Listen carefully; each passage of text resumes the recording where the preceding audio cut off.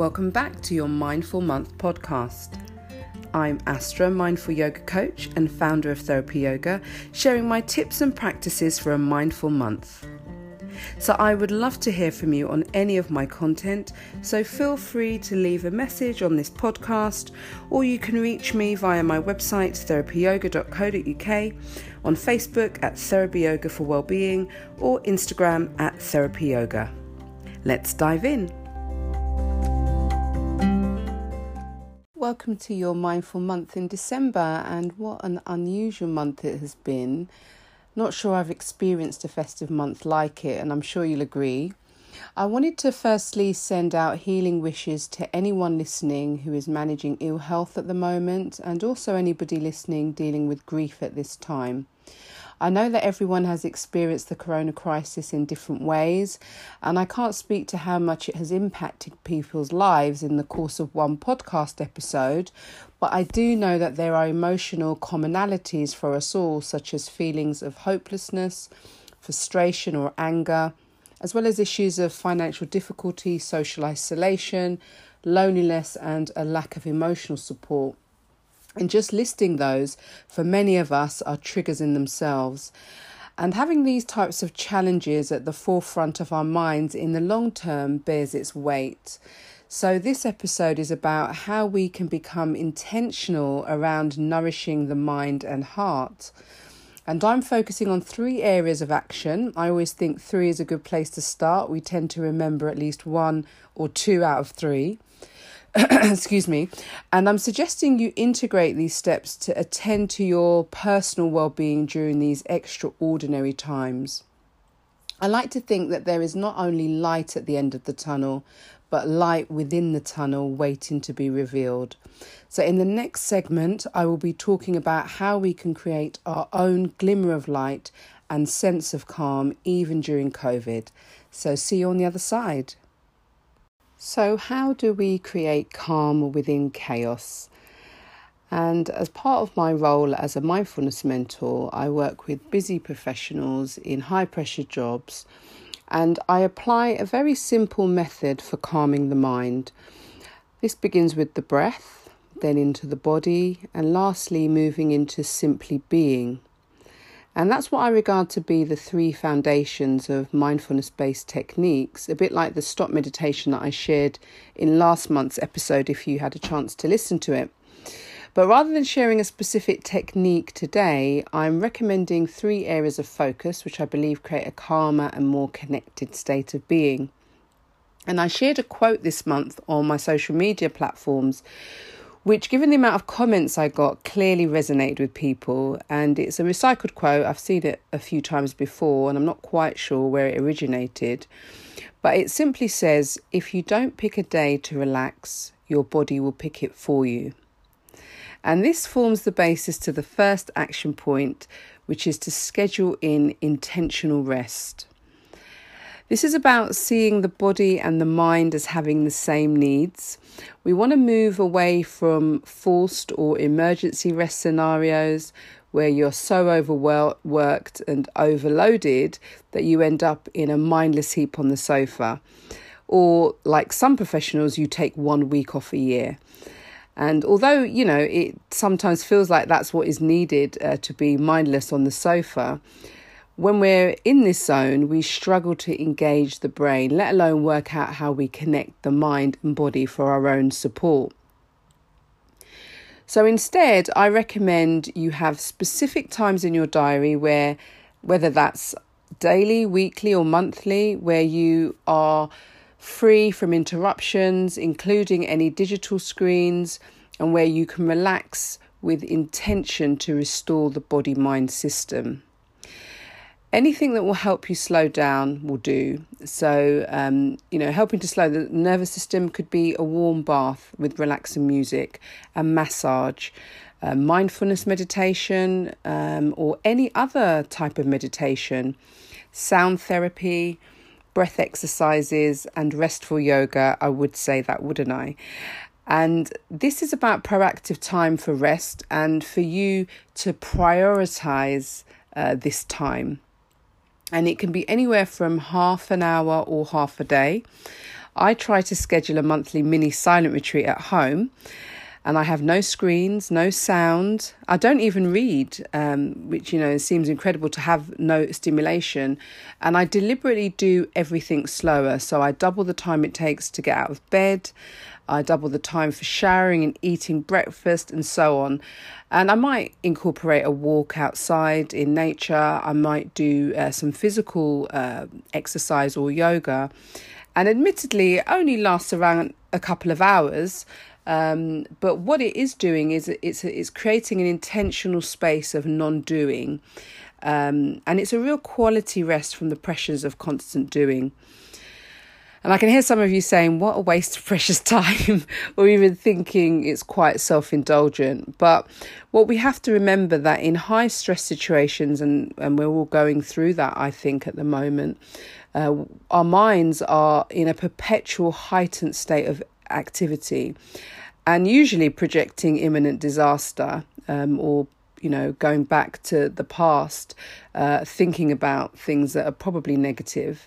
But in this situation, the body bears the brunt, whether we know it or not, which means it requires additional resting. And this is outside of our usual sleep patterns, because as we know, when we sleep, the mind is very active. So in short, you set the date and the body mind will do the rest. My second recommendation is for you to find your flow. And this is about creating time for activities which express your own unique creativity. And it could be that you need to explore this a bit further, and just the process of doing this inner work can be a real source of calm. Again, we're moving away from seeing our dreams as dreams and more like the real us. So we want to erase this if only ... and replace it with where do I start? And it could be that you already know what this is, but life gets in the way and you're really not finding the time to allocate that creative space. Or you might have started the journey already, especially with all the restrictions over the last 9 months and being at home more. And it's any creative activity that is true to you. So it could be gardening, painting, dancing, teaching, the list is endless, and really be focused around it. Sometimes we can be a little bit embarrassed or influenced by other people's views. And in fact, one of the things I've always thought about and not vocalized until now, I'm not sure a podcast platform is the best way to talk about things that you don't normally vocalize, but I'm going to share it anyway, is doing a fancy handwriting course. And I've never quite felt like handwriting reflects who I really am. And it isn't as deep as it sounds, but I'm sure someone out there listening can relate. I'm looking forward to starting an online calligraphy course in 2021. So I welcome any recommendations for that. I'm thinking like an online course so I can feel better connected, maybe even a live online course. And getting back to the point and getting a little bit more technical about this, when we invest time in stimulating the creative aspects of the brain, which is the frontal cortex, studies have indicated that there is an increased activity in the release of hormones such as dopamine, which is a natural antidepressant, and serotonin, which is a mood-enhancing hormone, which helps us to feel calm and well. So in short, find your creative flow and do you. And my third point is about connectivity. A quick dictionary definition of connectivity is the state of being connected or interconnected. And there's been so many aspects of 2020 that has brought home how interconnected we all are, from how quickly the pandemic turned into a global crisis to the long-term impact of social distancing on our well-being.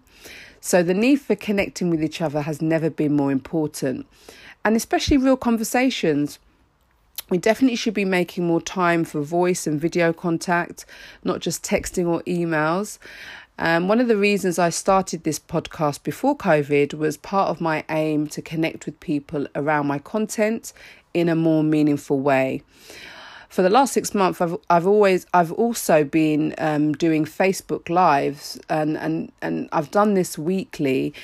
And it's my way really of becoming more available for human connection and again to have real conversations. And one of the positive things that I've really picked up on over this year is that now lots of people are having regular family online meetings. So if you're doing that, just keep them up, even if it's just to check in on people. And you could consider setting up hobby groups as well. I know that book clubs amongst friends have become very popular. So if you think that's a good idea, why not set one up yourself? And things like fun events, trivia events like quizzes and virtual bingos.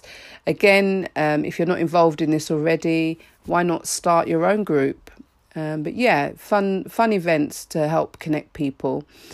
And another way of nurturing human connection is going old school, writing letters. And I'm sure there's been a massive revival of Christmas cards and letter writing during this festive month anyway.